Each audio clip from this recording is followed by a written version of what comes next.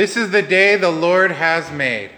Let us rejoice and be glad in it. Amen. The sermon for this 14th Sunday in Trinity is according to St. Luke's Gospel, chapter 17, verses 11 through 19. The works of Jesus, as we're going to see today, are kind of funny because the returns on them are often not what we expect, and often not from whom we expect them. As Jesus traveled to Jerusalem, he ran into, of all things, all people, lepers.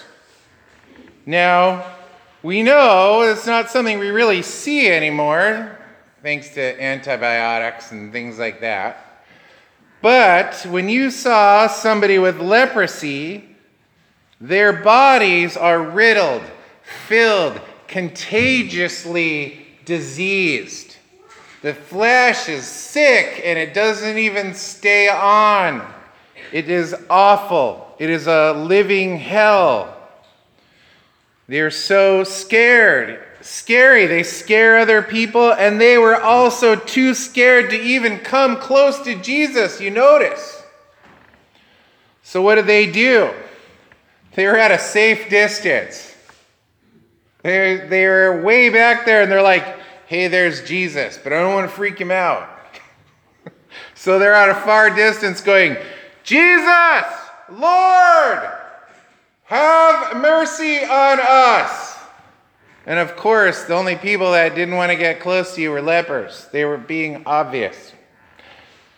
It's hard to tell whether it was a prayer of faith or a cry of desperation. But when you think about it, it's sort of hard to tell those two apart, isn't it? If you've ever had a bad day. I mean, a really bad day. On one hand, they knew Jesus through the wonderful stories that had been told about him. On the other, they worried that they might infect the one who supposedly could heal them. They are dead men walking, and they knew it. From leprosy, there is no return. You are dead. Your body just hasn't caught up to what is already true. They weren't wrapping themselves in rags and keeping themselves away from the world for fun. They did it because the world they were already in, to them, these lepers were dead. Talking, walking, suffering, hurting, dead things. They just hadn't had the good sense to lay down and be done with it. You see, the proclamation of Christ, their plea for mercy, was an expression of faith. So often the expression of faith is when the world and your old Adam says, you've got nothing left. There's nothing left in you. Go with it. This testified by their words when they say, have mercy on us. No conditions, no hidden clauses, simple mercy, mercy, mercy. He that seeks mercy will surely not buy and barter it, but seeks only grace and mercy as one that is unworthy of it, and most assuredly merits something entirely different.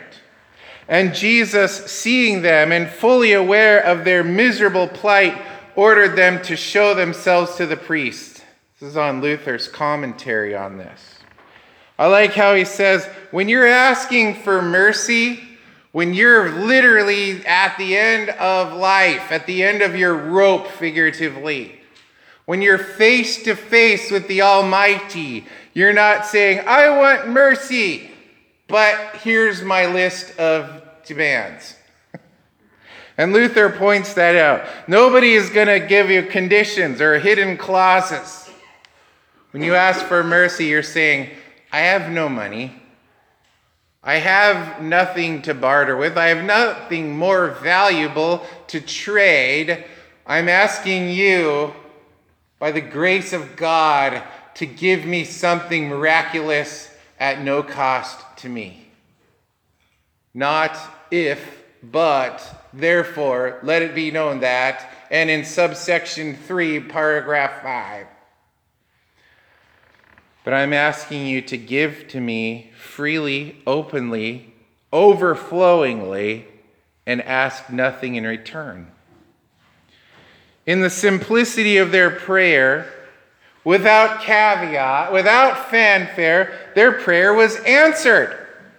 Yet they were not done, because it was commanded in the law of Moses. People that believed they had leprosy, they were supposed to go to the temple priests in order that it would be verified, because it was a contagion. They didn't have the CDC back then. They would say, go to God's house. Let them confirm this illness in you. Anything that happens. Jesus didn't heal them outright either, did he? That's my favorite part. Rather, the cleansing was happening as they were walking to the temple. It's like, hey, I have skin there now. Hey, that gross thing is gone. I don't know if they said gross thing, but you get it. Jesus, as they were walking so filled with faith, and now faith and leprosy, the 10 men went to the temple. And note that their very going in these circumstances was an act of faith. Because remember, he didn't go, you're healed, now go to the temple. Sure, no problem, you healed me. That would be having a condition. But rather he said, now go to the temple. And they're all gross still, going to the temple. And so as they arrive at the temple to show them that they are sick, they're in fact not sick anymore. And you know the story. 10 lepers showed their faith in walking away from Jesus to what Jesus said. 10 lepers had been healed. But out of that entire number, how many, do you guys remember how many returned? One, right? Uno. Getting all bilingual here. Now, and we remember, if I'm remembering clearly, that the one that returned was a really faithful Jewish person, right? She's like going, really? No, it wasn't. Who was it that came back? Samaritans. Great. A Samaritan thing again. We remember that only one, seeing what a miracle had been done, in his case, felt the need of turning back and giving thanks to the one who healed him. This man sought the Lord, praising God loudly with a fully restored voice. He was no longer asking for mercy with a leprosy voice, but someone who was healed. And with his new voice, he sang praises to God. And when he found Jesus, he fell down on his face before him at his feet in a complete surrender, signifying his willingness to be the Lord's servant forever.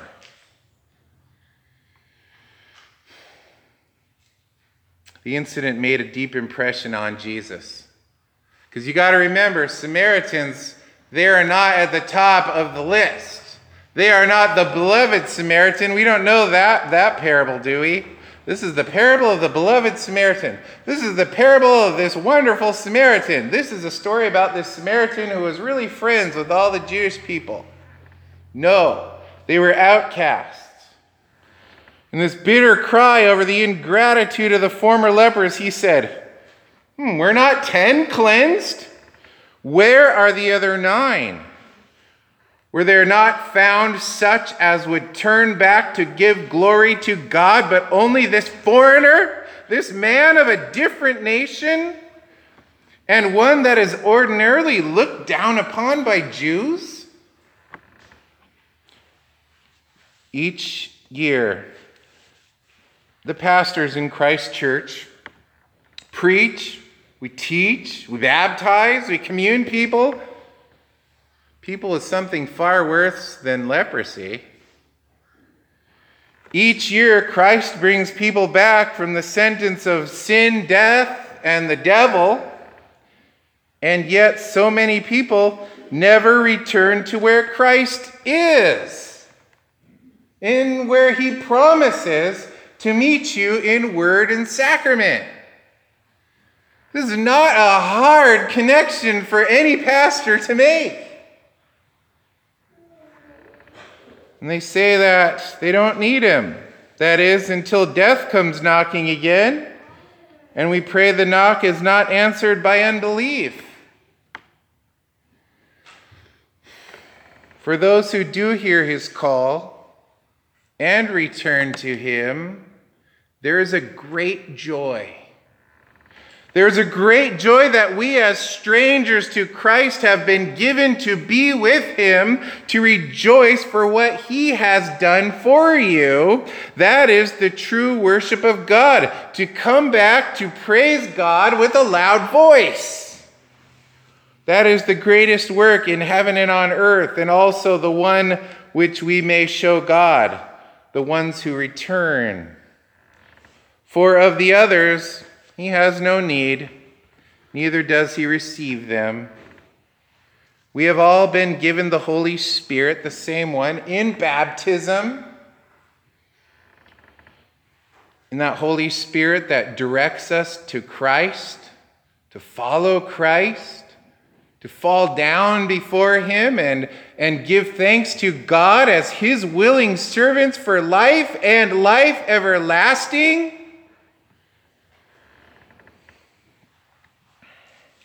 And when I look at your faces, I rejoice.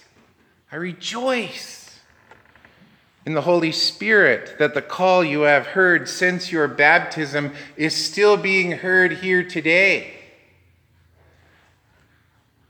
Were any of you baptized yesterday? No. It's a call that we return to God's house to say, he's going to meet us here. I believe that. He's going to meet us here and give us the gifts that he has promised to give us. He's going to meet us here and forgive us for not being the people we are actually called to be. We're sinners. Remember that phrase, simul justus et peccator? That we are at the same time justified and sinners?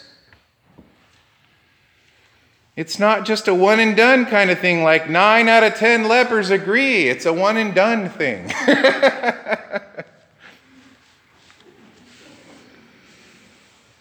I rejoice that the Holy Spirit returns you to God's house. The ears to hear our shepherd's voice were given to you by the shepherd, by the Holy Spirit. The life you live day in and day out, it has a focus. Even here, it has purpose. If we didn't believe that, why in the world would we even have a school? If we didn't believe that, why in the world would we want teachers to come and bring good things to the children? If we didn't believe that, why would we even get out of bed on Sunday morning? The truth of the matter is the Holy Spirit reminds us, hey, you guys, there's good stuff there. We receive this and continually receive the riches of God's unmerited grace and mercy and love and kindness Sunday after Sunday, day after day. Sinners? Yes. Redeemed? Yes. The Lord will think kindly of us on account of his own mercy. He has given us, as he showed in the instance today. See, he dismissed the Samaritan with the words, "Arise, go your way, your faith has healed and saved you." What a wonderful thing to hear. In baptism, we find it's the great equalizer, because babies, kids, parents, grandparents, great-grandparents, uncles, aunts, cousins, neighbors, you're all given the same faith, the same Holy Spirit, the same trust in God. In baptism, you also receive a call to be in God's house, to worship him with your fellow redeemed sinners. as all our parents did. It's a beautiful thing. It's a wonderful thing, even a scary thing, when we say, God, I need you. God, you have promised to meet me in your house, and I am that sinner that you have told me that I am. I am a fallen and broken person who by the grace of God has shown me undeserved mercy, has shown me undeserved grace, and I've thrown it away. I ask you again today for this mercy, not as a leper with something in my body, but as a sinner who's broken, a sinner who's fallen, a sinner who needs you.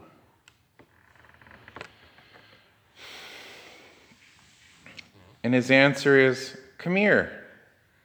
And he does it. He washes you. He feeds you. He consoles you. He rejoices with you. He strengthens you. And yes, he forgives you.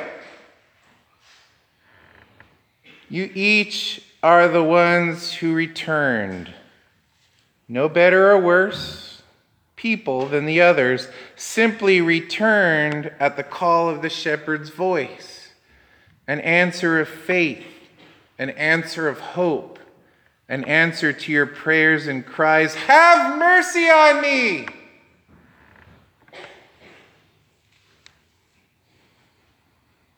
This is the day the Lord has made. Let us rejoice and be glad in it. Amen. Please rise.